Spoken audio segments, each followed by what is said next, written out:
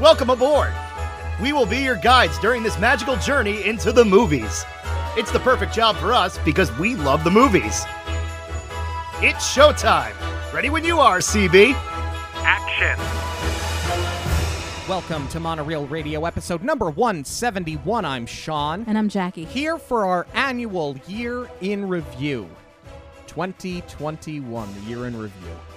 Yeah, if you guys have been with us from the start, you basically know how this is going to go. If you haven't been with us, if this is your first year in review with us, we're more or less just going to give like a quick crash course of everything that happened, whether it be film or television, on Disney Plus or in movie theaters. Well, I think that's what is the most memorable thing for me this year was the return to the movie theaters. We've always done our year in review show. Well, when we go to the movies, we usually do a monorail in a minute review. If you follow us on social media, we post our initial reaction, 60 seconds long, whatever happens, happens, whatever we're able to cram in and discuss about the movie in that little bit of time. It's just a brain dump as soon as we've seen the film. So we're going to give you a little bit more of our thoughts on some of those films and the new releases now, but not the full review. Some of them we have covered already because we pretty much spent the month of September talking about the bigger releases. Yeah. So some of them we've done, and some of them we'll do a more in-depth, full hour long next year. For sure. But we are really excited to get into this because so much happened this year. There was so much high-quality Disney content, and that is what we are here to discuss today. This episode is sponsored by the Hidden Mickey Supply Co. Products include Disney and Pixar-inspired 3D straw charms. Listeners of Monorail Radio can get a 10% discount with the code Monorail10 at checkout. Visit Instagram or Etsy, search for Hidden Mickey Supply Co., and shop for all of your straw charm needs. All right, let's start with television. WandaVision, that was the first big one. I think for the most part, 2021, when it comes to television shows, is the year of the MCU. For sure. So let's start there. It premiered on January 15th of 2021. And I have such a roller coaster of emotion when it comes to WandaVision. Well, before we get into the actual discussion, I remember this time last year, the hype building up to it. Because, you know, you've got that weird week between Christmas and New Year's. Everybody's kind of like got a holiday hangover. Yeah. And you're just chilling on the couch anyway. And I remember I could not wait for this thing to drop. I wish they would have released it in that week before New Year's so you could just sit and binge it. But that was also that was the first groundbreaking thing about it. Well, maybe not groundbreaking because Mandalorian follows the same format. With the episodic release. With the episodic release, yeah. But this show, I think, capitalized on it. Because this is where people were getting up, on the East Coast at least. They were getting up at 3 o'clock in the morning. Our friend Lisa from the Castle Run would be up at 3 o'clock in the morning every Wednesday to watch WandaVision. I love how into it she was. And, you know, the other thing that changes with this too is we were getting episodic releases on Fridays. They changed it now to Wednesdays because of the success of WandaVision. Right. So WandaVision really did set the table for what was going to be a tremendous year for the MCU. Now, when it comes to WandaVision as a completed project, I loved where it was going. Every week they were just getting better and better and better. And I've talked about this on the show before. The one time we jump on board with let's get up at 3 o'clock in the morning to watch it is for the series finale. Mm-hmm. And, I mean, let's call it what it is. They didn't finish it. We know they didn't finish it. So, like, I have gone back and rewatched WandaVision, and as good as the first, 7 episodes are, that finale just falls so flat. And Catherine Hahn is so good. It just didn't end the right way. And I know that maybe sounds jaded and perhaps a little bit biased, but I don't have the same enthusiasm for WandaVision as a whole as I did when the parts were building up to what was the whole. I completely agree. I absolutely loved it week to week. I was not a big Elizabeth Olsen fan going into it. She's done some offbeat independent films, which have been good. She's been okay in them, but I was just never like a huge fan, and I was never that big a fan of the character. And WandaVision completely changed that for me. I love where they took Scarlet Witch. I love the backstory they gave us, and I loved seeing her relationship with Vision play out. More than anything, though, I love what a love letter this was to television through the eras. And that's really what made me fall in love with Elizabeth Olsen even more, is because her and Paul Bettany, I thought, just nailed every single era of television. They got the different comedic timings of the different sitcoms, and just the way that they were able to blend the old and the new seamlessly, where they were able to pay tribute to these classic shows and make it all work in service of the story. It was just so innovative and so well done. And you could tell that everyone in this cast and crew truly did their homework when it came to researching the shows and just absolutely nailing these different eras of television and making it work for these modern characters. It was just incredible. Right up to, as you said, the finale. We usually do a bonus episode when there's a big release of a show like this. Like, we did a bonus episode reviewing the entire Mandalorian first series because we loved it so much. But there's a reason that we've sort of shied away from doing a full bonus episode on WandaVision, and the finale for me is it. I totally agree with you. I really don't like that last scene where she's alone in the cabin. I like what Scarlet Witch is doing. That image is very cool, and obviously we're going to see that play out on down the line. I think I would have been more okay with it had Kevin Feige not gone on record and said, well, we didn't finish, because we would have never known. We would have just had to take the piece of media we got and interpret it in our own way, and that would have been fine.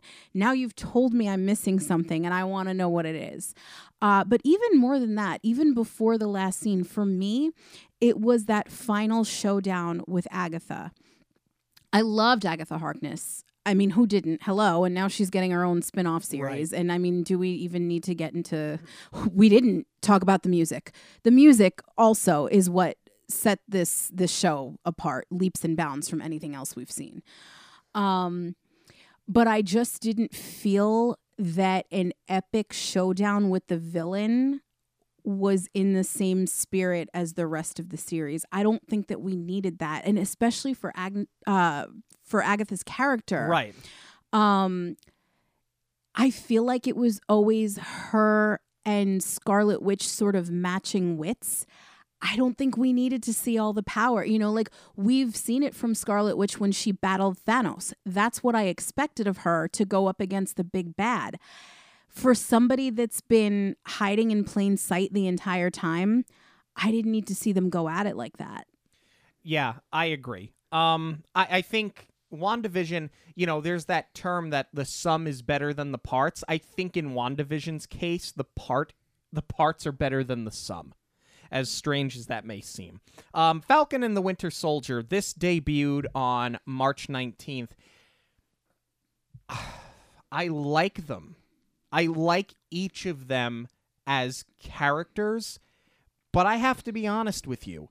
I don't have much to say on this show because I just didn't find either of them.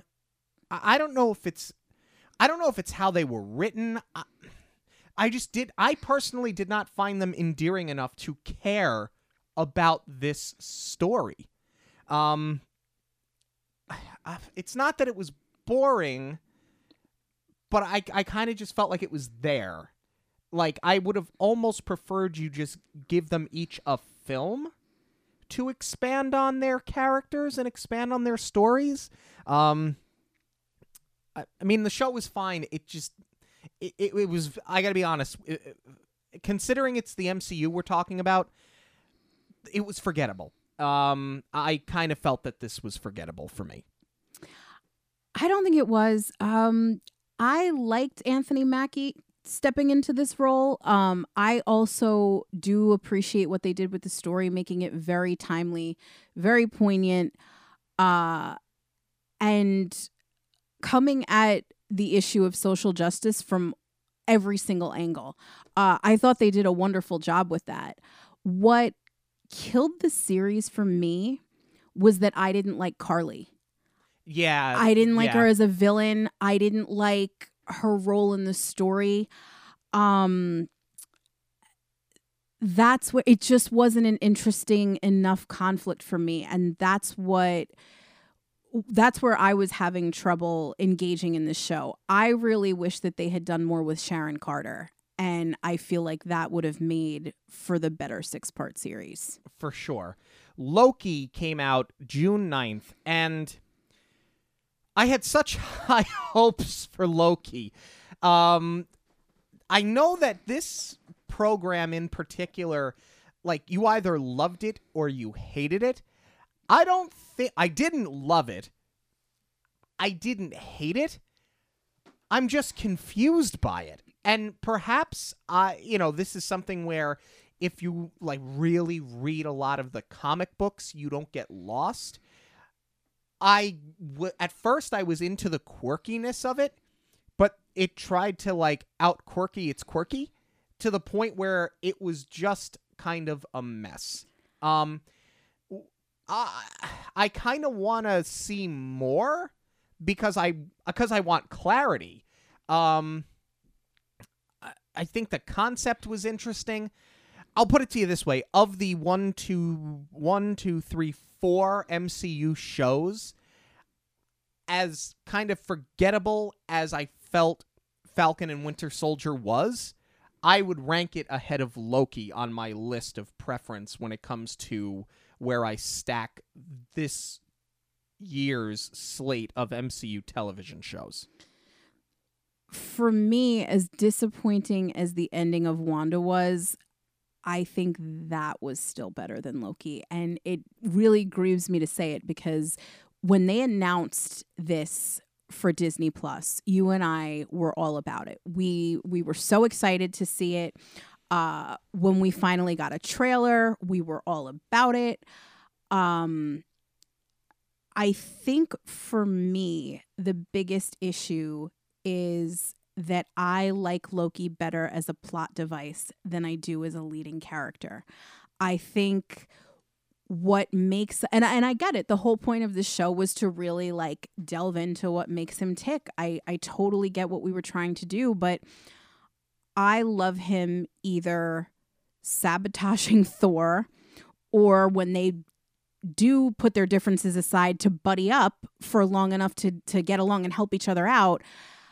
That's where he shines the brightest for me. I think my other big issue with the show, and this is going to sound really like an odd criticism, I think, is that it was too sci-fi. I almost feel like that's a strange thing to say because the world that we know that they've built around Thor, the world of Asgard, is so fantastical. But there is a difference between fantasy and sci-fi. And I feel like this series was so disconnected from the world of Thor. I didn't care that it was disconnected. It just got too weird. And I think a lot of that came from the lack of sets and the lack of practical builds. I don't mind all the CGI because really, I mean, that's what Thor is. That's what Guardians of the Galaxy is. Like, it's, it's what we've become very used to. But for how this show starts out, I just didn't like all of these wide open spaces. And what I guess I was expecting more of was something like Endgame, where you see that Loki has the Tesseract now, he's escaped. I really thought we were going to see a little bit more of the time travel, and perhaps what he's doing now with the Tesseract affects different storylines that we've already seen play out, almost Right. like a what if. And I get why they probably strayed away from it, because they have what if, because we just saw it in Endgame. But to me, that's the whole character, is he's messing with stuff. And even when they did, I mean, the Pompeii scene was cool. That was really cool. But I thought there was going to be more like that, where he's, and the way they set it up too, where I forget his name, where he was playing the guy that disappeared with all the money in the suitcase. Yeah, with all the variants you're talking about. Yes, I thought that's what we were going to see more of, was him just inserting himself in these major historical events, and that just didn't happen. Right. Now, the last show that we got this year, I'm just going to go ahead and put this out here now, is not only the best show that the MCU put out this year, it's one of the best things the MCU has produced, period. And did you ever think that you'd be saying that about a Hawkeye series? No, I gotta be honest, I didn't. And I am so pleasantly surprised. And I don't think it's because I had expectations low, because I didn't think a Hawkeye series was going to be good. I've really, become more and more drawn to Clint, especially with the events in Endgame.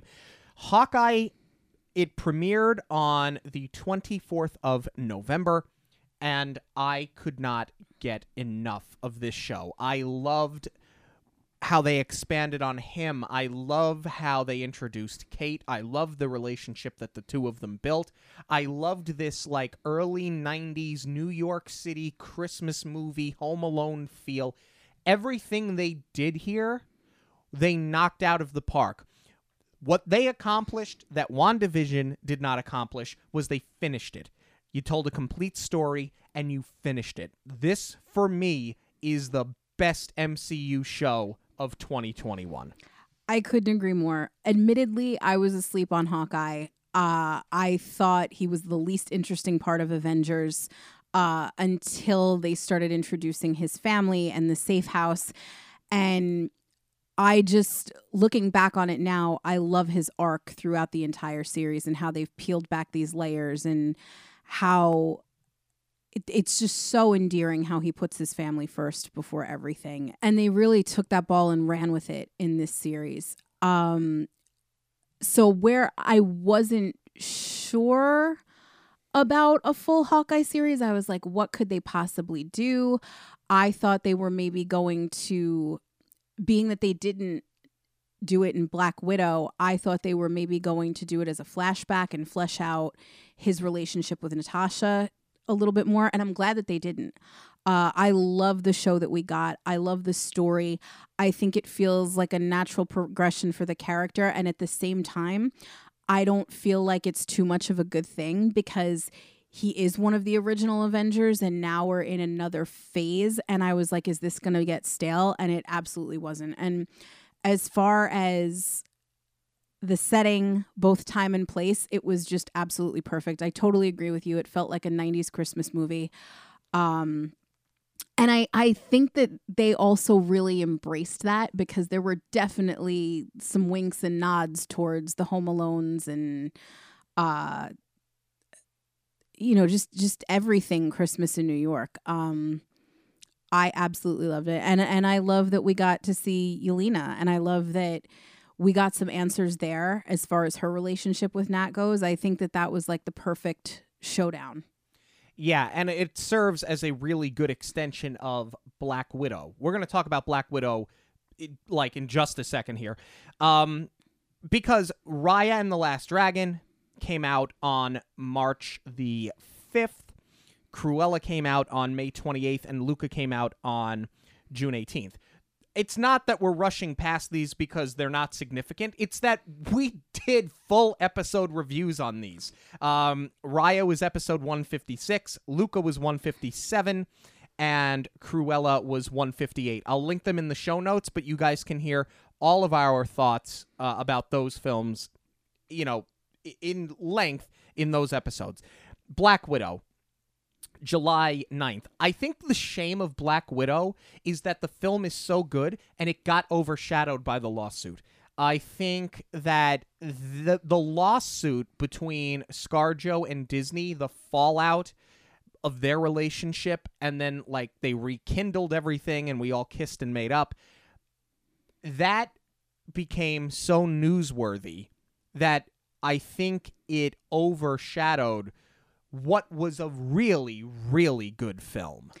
I agree. I think it was a little bit that, and a little bit that this film was pushed back an unfair amount of times. Yes. I think this one got hit the hardest. That probably this and Jungle Cruise as far as being pushed.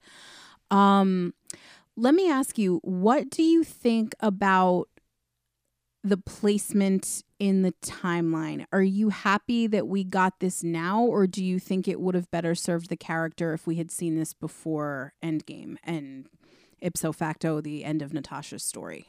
No, I liked when they gave it to us. I think for you to jam this movie in, that's how it would have felt. It would have felt like you jammed it in before Endgame. Because there was a time where we had Endgame and we were counting down to Endgame, and it felt like every 6 weeks we were getting another MCU film, and it was like, just get it out there, just get it out there, just get it out there. This would have been another thing that they had to just get out there. I actually think that because we saw the end of her story in Endgame, I actually think that it gave it Black Widow, the film, and the character too, I think you carried a different emotional connection, and I think that your emotional reactions in this film were different because you knew how her story ended. I think that if you would have seen this before you saw Endgame, this would have just been another action movie. I don't think it would have carried the same heart. I agree with that. Especially too because, you know, a lot of people rag on Black Widow, but I think she has one of the stronger arcs in the MCU. You know, I had said it when we reviewed Endgame that post-blip, she was really the one holding down the fort at Avengers Campus. She was the glue that was trying to hold everybody together. And she was the one who made the ultimate sacrifice. And, you know, it's interesting, all of the parallels to now that we have the Hawkeye series. Obviously, you know, they were partners. But what makes the two of them stand out so much is that they don't have the superpowers. They are just street fighters. And that's something that I've always loved about Nat's character too, is that, you know, she didn't get hit with the gamma rays. She's not a god. She just does this because she cares about humanity. And I think that's what's so remarkable about, you know, her last scene in the MCU. You know, she's never had that same sort of, I don't know if obligation is the right word, but it sort of is in a way. Your call to action when you have these powers, what are you going to do? Just sit on your hands? No, you're going to go for it. She doesn't have that same responsibility, and she does it all anyway. So I love that about Nat. And I agree. I think to see her make the sacrifice in Endgame, I almost feel like this would have weakened it a little bit, getting all of her backstory first. Because we do care about the character. We know that she's selfless. And obviously you see that even more in the Black Widow movie, but we didn't need to have that same respect about her. I have to say, this is probably my favorite opening out of any MCU movie, where they did this like hauntingly beautiful Nirvana cover over the opening credits. Yeah. I thought that was amazing. I love ScarJo in this film. I really love Florence Pugh in it. And I love that this is where they started sort of poking fun at themselves, where Yelena calls her out, "Why are you always posing?" Because, you know, these movies were larger than life as they were coming out. Now that we're in a new phase, you start to look back and it's, you know, I think even as the audience matures, we're calling things out from the earlier films that seemed awesome at the time, and now maybe not so much. So between Yelena poking fun at Black Widow's poses, and we didn't even get to talk about the best part of Hawkeye, how dare us, Rogers the musical. Rogers the musical. You want to talk about satire? My gosh, brilliant. the whole thing was brilliant, and I'm glad they gave us the post-credit scene. Yeah, for sure. Jungle Cruise came out on July 30th after, I mean, it was delayed for, what, a year, right? It was a year it got pushed, I believe. And you know what? It was worth the wait. I really had a lot of fun with Jungle Cruise. I thought, what I feared was that it was just going to be like Disney Park pun after Disney Park pun after Disney Park pun. There are times where I love fan service. There are times where I think fan service is necessary, but then there are times where it's too heavy-handed.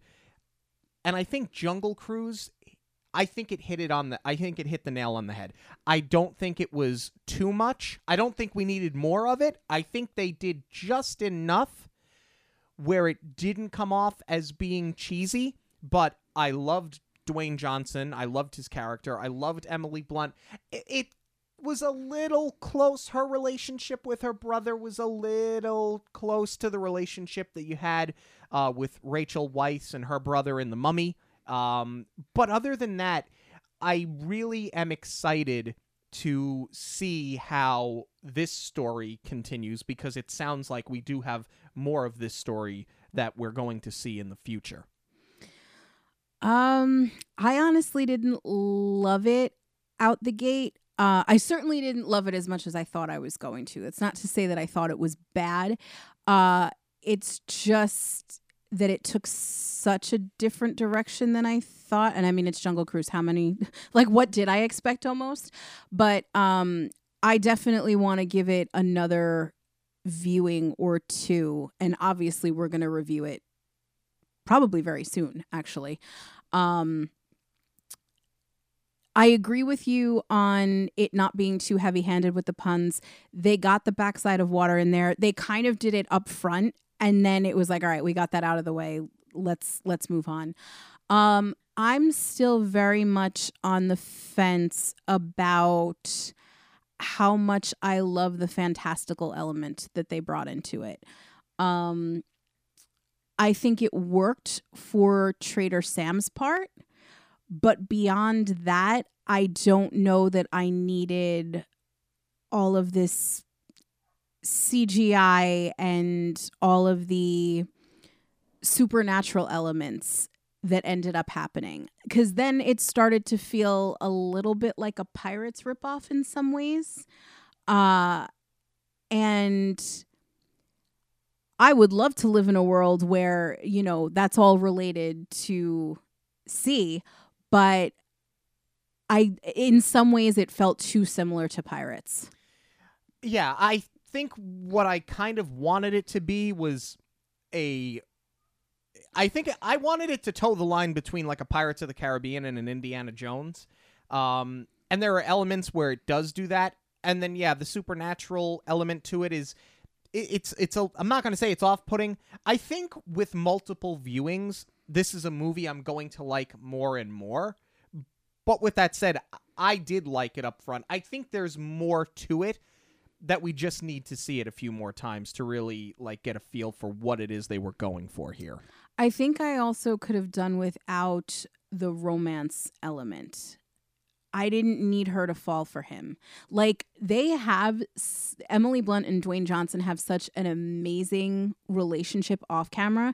If you've seen some of these interviews, they are the most non-Disney thing you've ever seen in your life. They're hysterical. They're absolutely amazing. And I sort of wish we had left it there, especially because, you know, you could have taken the opportunity to have this really great feminist character that can handle herself, and she does, but I feel like it would have been better if they had just left it as there's a mutual respect for each other, and that's it. They didn't need to fall for each other. Free Guy came out on August 13th, and yes, we are mentioning Free Guy in this. Well, it is on Disney Plus now, and if you haven't seen it yet, what are you doing with your life? You have to. Like, I'm not going to say, for me, of all of the movies on this list, this wasn't the surprise for me. It is one of the, and I'm not over exaggerating, this was one of the best films I've seen in years. Ryan Reynolds is just so Ryan Reynolds in it, but I mean that in every way that you love Ryan Reynolds when he pulls it off. The cameos were great. The world building was great. I thought the social commentary was outstanding. Yeah, this is one that you have to see it. It really, I don't want a sequel, and they're talking that we're going to get one. I don't want one. This I don't think needs one. I think we just leave it where it is. You told the story. It was good enough.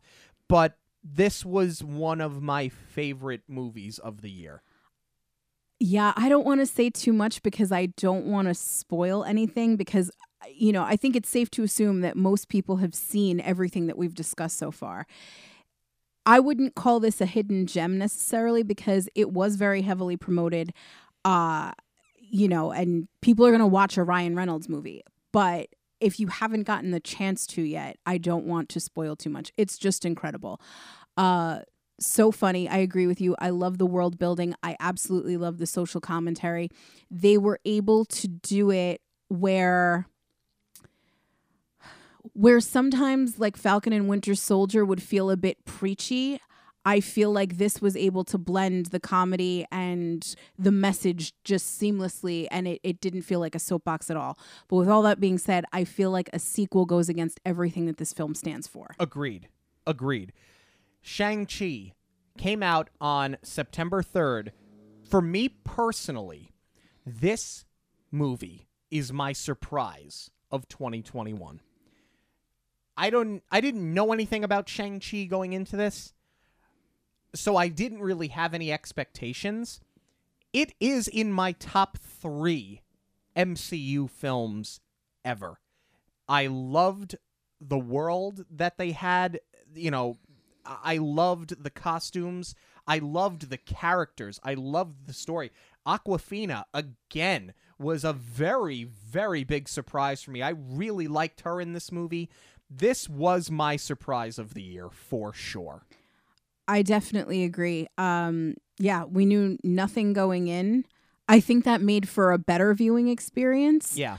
You know, I mean, I don't read comics to begin with, but I didn't do any research. Like, I didn't read any articles about it. Like, I just wanted to go in and enjoy it. And it's not to say that low expectations made it better, but it was just such a great experience, like not knowing too much going in.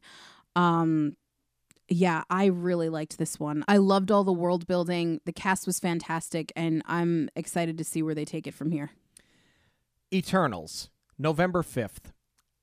This was a movie that dropped at the start of our Disney trip, actually. So we didn't get to see it right away. It was in its... I actually think it was in its 3rd week by the time we finally got around to it. We barely made it. It was the type of thing where it's like, okay, if we don't go, Ghostbusters is coming out and it's going to knock it out of theaters because they're going to need room. We saw Ghostbusters first, actually. That's right, we did. We saw Ghostbusters before we saw that, but I think we did like back-to-back nights. We saw Ghostbusters and then we saw this the next night. But there was like one showing on a Sunday, and that was it. We were like, if we don't go, we're not going to get to see this movie in theaters. Because Ghostbusters at that point was pushing everything out. So my point in telling you that we had a 3-week window, you know, that we hadn't seen it, we heard a lot of conflicting things. Mm-hmm. So it was explained to me that you either love it or you hate it. It was explained to me that it could have been 40 minutes shorter. Both of those things are true. It wasn't, this is just for me, it wasn't Thor the Dark World bad. But when you talk about listing things, like I put Shang-Chi in my top 3, Eternals is in my bottom 2. I really found this to be quite boring. Visually, it was stunning. I didn't really care about any of these characters enough, and I just found the movie to... I feel like they didn't tell a complete story. I don't think all of the characters had character arcs, and it was just drawn out when it didn't need to be. I would agree with most of that. I was super excited for this one because it's directed by Chloe Zhao. And after Nomadland, I was like, this is going to be fantastic. The way that she handles all of these different settings and the cinematography is just going to look stunning. And it did. I'm certainly not taking away from that. But when you think about something like Nomadland, the bar is just set so incredibly high, and this fell so short. The cast was great, but for an all-star cast like this, I'm wondering if that's sort of where it failed for me, because I think there's too many characters, to be honest. And I understand that that's how the story goes, but we just didn't get to land with some of these characters long enough. Like Angelina Jolie's character, I still don't know what her deal was, really. And I feel like I feel that way about the movie as a whole too. I still can't even honestly say, and I've been trying to figure it out, knowing that we were going to do this year in review show. I really don't know whether I liked it or hated it. I will certainly give it another shot. I'm not going to say it was good or bad, because I'm just confused every time that I think about it. But I definitely think it falls victim to just having too many characters. And there are ways around it. When you think of a film like Harry Potter, Harry, Ron, and Hermione, fine. But like, there are so many supporting characters, and you get a feel for who all of them are. There are ways of doing a film like this where you feel like you spend time with characters, where they have full arcs, where you do really get to know them. Yeah, and I think there was a weird sort of push and pull as far as putting the band back together and then not knowing who you could trust. So I feel like that could have been a bit more clearly defined, but I'm not sure that it's a fair assessment when I want to give it another go. That was another confusing thing for me, and then we will move on. I think what bothered me so much about it is there's that one scene where they're in the Amazon. It felt just like Suicide Squad. Yes. And I know it's purely coincidence because these were being shot at the same time, and we'd seen Suicide Squad over the summer, September maybe, whenever it was. We saw that in theaters as well. And I'm sitting there and I'm like, where did I just see Suicide Squad? So I was kind of like, I don't think they intentionally ripped it off, but it took me right out of it. Home Sweet Home Alone was a Disney Plus Day drop on November the 12th. Here's the thing. We are of a certain age. We grew up with Home Alone. Saw it in movie theaters when it first came out. Saw the second one in theaters. And then watched the franchise just take a nosedive with the straight-to-VHS sequels.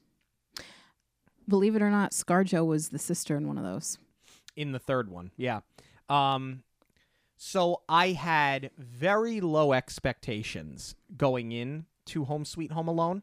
I liked the cast on paper, and my low expectations were not really exceeded. I don't need to feel bad. You don't feel bad for Marv and Harry. You're not supposed to. Mm-hmm. You're supposed to root for Kevin McAllister. In this film, and I understand it's completely different, and you do have to try to modernize that story. Like, Home Alone could not happen in 2021. So how do you make it happen? You don't have to make it happen. That's the thing. I kind of felt like this was one that was just best left on its own. It's a Christmas classic. You didn't need to modernize it, because where they did modernize it, I don't need to feel bad for the home intruders. And that's exactly what you did. Yeah, this was okay at best. There were moments that were funny, but this was almost as bad as I thought it was going to be. Agreed. personal bias aside, because I do think that Home Alone and the sequel are both perfect films. I just, I know everybody finds it stupid, and modern audiences are looking at it like, how many hits can these guys take? They'd be dead. And there are articles, there are doctors that have analyzed all of these injuries, and I think by like the fourth or fifth hit, Marvin Harry would be dead already. But I still think they're perfect films. They're great Christmas movies. And just structurally, they are brilliant, because really when you go back and watch them, they don't miss a beat as far as when you're like, well, wouldn't they have just done this? Wouldn't they have seen Kevin? Couldn't they have done it this way? No, they cover every little thing. And this film just does not. I can appreciate what they were trying to do by making us also feel sympathy for the burglars. I could kind of tell what was happening from the trailer. I was like, oh, they're going to modernize this. Somebody's going to lose their job, and it's going to be like Desperate Times, and that's why they're going to burglarize this house. So spoiler alert, I was right.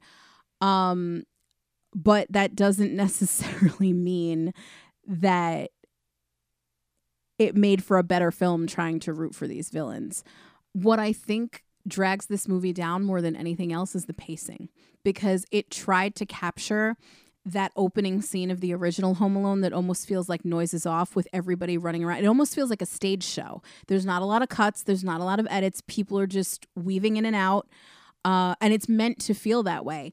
And where they tried to do that here, it just fails so epically. It doesn't create that same energy. It doesn't read well at all. And the rest of the movie sort of follows suit. What was a big surprise, though, is that they really didn't rely on technology a lot.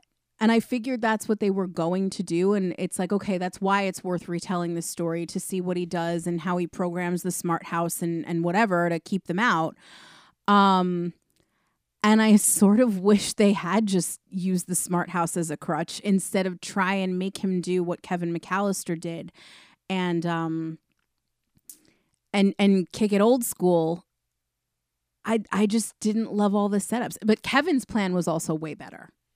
It was. And, to your point of you have doctors that are sitting there and look, like, I know that we now 171 episodes, we sit here, we break films down, we talk about them, and sometimes you do look at something and go, that couldn't realistically happen. And there are times where that's a valid point. In slapstick comedy, you suspend reality. Right. I suspend reality in the MCU because I don't believe that an alien race is going to come here with a nuclear weapon tomorrow and end our existence. But I believe that it could happen in the MCU. I believe that could happen here. At this rate, I'll believe almost anything you tell me. But, there is a certain part of suspend reality. If you're sitting there trying to, rationalize Home Alone, just go away. Just go away, find a new hobby, and move on with your life. Yeah, you got too much time on your hands. Encanto came out on November 24th, the final theatrical release of the year for Disney. And this movie, I wish it had Coco's music. Because my only knock against Encanto is that the music I didn't think was that great. Some of it was good, but when it missed, it missed. It's Lin-Manuel Miranda. When it hits, it hits. When it misses, it crashes. That's just how I feel. Now I have watched Hamilton. We've done Moana. I've watched this. At this point, I appreciate Lin-Manuel Miranda. I like him as a song and dance man. I said that when we reviewed Mary Poppins Returns. Quite honestly, I like him in Mary Poppins Returns more than I like him in Hamilton. I'm just at a point with him where maybe I missed the boat, maybe I'm wrong, or maybe I don't care. this is what it is at this point. I'm never going to get on this train that everybody that you are trying to get me on, that so many people have tried to get me on. He's not the Freddie Mercury. Stop calling him Freddie Mercury, because he's not. The music is, to me, what keeps that film from being a perfect film. I really loved the characters. I loved the animation. I loved the story. I loved the lead character. I loved the secondary characters. That movie, to me, was one of my favorite films of the year for Disney. I agree as far as one of my favorites goes. I disagree with almost everything else. There's a lot to respond to with what you said. We'll start with Lynn. I definitely disagree with the soundtrack. This soundtrack slaps for me. I love these songs. I think this is some of his best work. You have been out running around the past couple of days. I don't think that you even understand how much I've been listening to this soundtrack. I absolutely love it. I love the introduction to the Family Madrigal.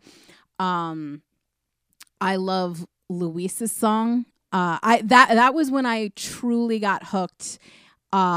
Seeing this in theaters, just how they synced up the camera movements to the lyrics, and they sort of shook the camera a little bit and made it, like flip on its side. And I just thought that was brilliant. And I was like, that's why you hire Lin-Manuel Miranda for a project like this, because you're going to start.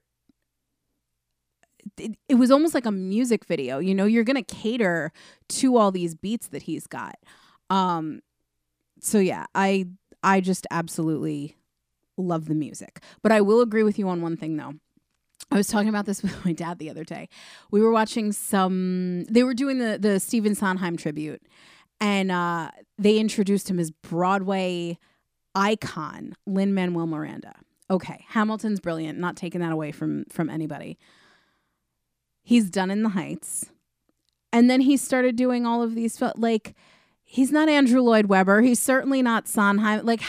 We're using the term icon a little bit too loosely. Not just about him, but in general as a society. Not everything is iconic. Well, it's iconic because it's once in a lifetime. I got to be honest with you.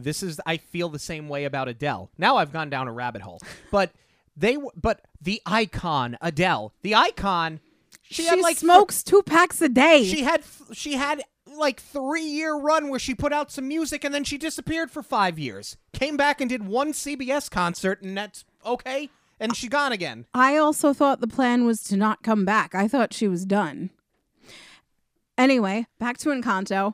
I really loved this movie, aside from the soundtrack. I thought it was so brilliant how, most of these films, we've seen the message be to find strength in your loved ones and find strength in your family. And I love that they've flipped that idea on its head, sort of like Incredibles did, but they still band together to make it work. And they did lean on each other when they needed to. Yeah. The way that they peeled back the curtain and put you in Mirabel's POV, where you feel so isolated from the people that you love the most, and you feel like you don't fit in with the people that are supposed to love and protect you. I just thought that was such an interesting idea to branch this story from, and I just thought they did it perfectly, really. Upon first viewing, I didn't love that we didn't go on a journey with Mirabel, sort of like we did with Raya. But what I realized is that the house just lends itself to making you feel trapped with her. So you didn't need that big hero's journey. You didn't need her to leave that place. Everything, even Bruno, I know we're not supposed to talk about him, but even he never leaves because they feel so trapped and so bound to their family. I just thought it was such an interesting concept and just so beautifully done. I absolutely loved it. Was it my favorite this year, though? Let's give our top pick out of everything on this list. What was your favorite movie this year? Shang-Chi. Really? Yep. Without hesitation, it was Shang-Chi. I liked Cruella a lot. I liked Raya.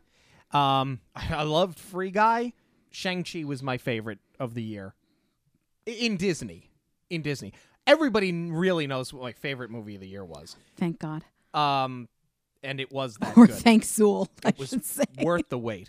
But yeah, Disney, Shang-Chi without hesitation. For me, loved Encanto, loved Free Guy, but it was Cruella as my favorite. I thought they knocked it out of the park. I absolutely loved Cruella. I mean, we spent 2 hours talking about that film. Mm-hmm.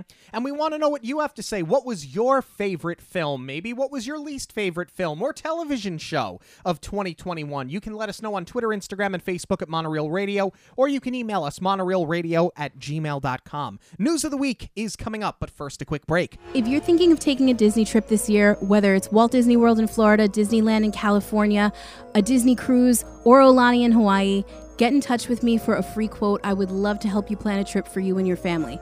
Or even if you've already booked, reach out. I want to help get you the best deal possible. You can contact me on any of the Monorail Radio social media outlets or shoot me an email at j.zolezzi, that's Zolezzi, at magicalvacationplanner.com.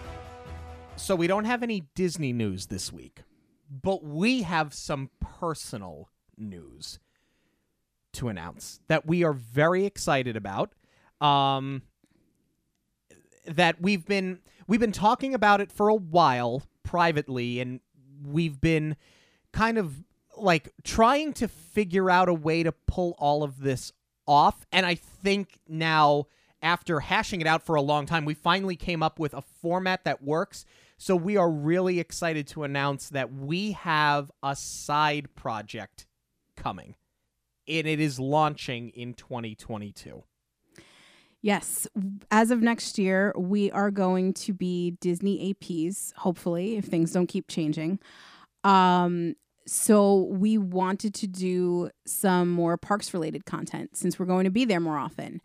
But we didn't want to do anything that was going to change the format of this show, and we felt a separate project was probably the best way to go about this because there's no real way to tie the two together, being that they are such separate interests. We've mentioned it on the show before that Sean is a sommelier, and I really enjoy drinking. So, so we figured what better way than to combine our interests, our love of wine and our love of Disney parks, and we are going to bring you Wine and Dine Disney, which came to me one day when I was looking at the word Disney, and I realized the word dine is popping right out of it, and how nobody else has figured that out to that point is beyond me. Well, we figured it out. So yeah, Wine and Dine Disney is coming in 2022. I'm not going to throw too many more details at you because we are still a little ways away from the launch, but it is coming soon. And once we do launch it, then we'll be a little bit more forthcoming with what we're going to be doing, because we have a lot of fun ideas, things that we're going to do to make it interesting. That does combine, my profession, and it is a hobby of ours as well, with wine tasting and with food and beverage really in general. I've been a food and beverage guy for half of my life. It's my industry. It's where I've spent most of my professional career. Take that with the love of Disney. We know that we can make it work, and we're really excited to bring you this content. And I'm really excited to bring forward, sooner rather than later, the logo design. That has been my favorite. Aside from the research and development, this has been my favorite part of this project so far. I'm obsessed with this logo, and you can see it. We will link through Monorail Radio to the new social media channels. Those we are going to put out there right away. Yeah, our really, really dear friend Kelly at Karma and Kismet, we have mentioned on the show, that she does graphic design, and her specialty is Disney content creators when it comes with, branding and media kits and the graphic design, and we went to Kelly. And It was a no-brainer. It was a no-brainer, and Kelly came to us with something that, like, neither you or I had conceptualized what she did, but when we saw it, it was like immediate. It was like, that's the one. Well, she gave us 3 options to choose from. And looking at the 2 of them, I was like, get out of my head, man. But the one that we ended up going with was the one that she just did. And we just absolutely fell in love with it. Yeah, so we're going to put all of that out there soon. Kelly did an amazing job. We've been sitting on this for a couple of months, admittedly. We've been wanting to put this out there, but we were waiting for the right time. And something else is coming. I want to talk about it now, but we can't talk about it now. But something else is coming in 2022. I'm hoping that in about a month or so, we can finally tell you guys what's happening, but something else is coming to Monorail Radio that we are so excited about and excited to share with you. And I really want to talk about it now, but we can't talk about it now. It's not a baby. I'm just putting that out there. It's not a kid. We can't talk about it just yet, and it's killing me that we can't. But the point is, we've got a lot of really exciting things happening in 2022, and we have exciting things coming in 2022 because of all of the support that you showed us in 2021 and 2020, and all of the support that we have had since the show launched, the friends that we have made, the people that we have met. This is why we continue to do this. I have said on the show before, and I'm upfront, we don't make money for this. This is just for us. We love doing this. We love the interaction with all of you. All of this is what's making 2022 possible. And that's just my way of saying, be patient with us, because we do have a lot of change coming. It's change for the good. Be patient, and just thank you. Just thank you in general for all of the support that you have shown Monorail Radio this year and in the years that have, preceded it. Yes, whether you are a longtime listener or a new listener, we thank you so much. And we do have a physical thank you as well. We do have a giveaway this week. We do have a giveaway this week. We have a Monorail Radio t-shirt, and from the Hidden Mickey Supply Co., we have not a straw charm this time. It's one of their fantastic Christmas ornaments that they made. I'm obsessed. I'm completely obsessed. The Poison Apple Straw Charm is definitely one of my favorites. And Hidden Mickey Supply Co. also has that available in Christmas ornament form. It's so cool.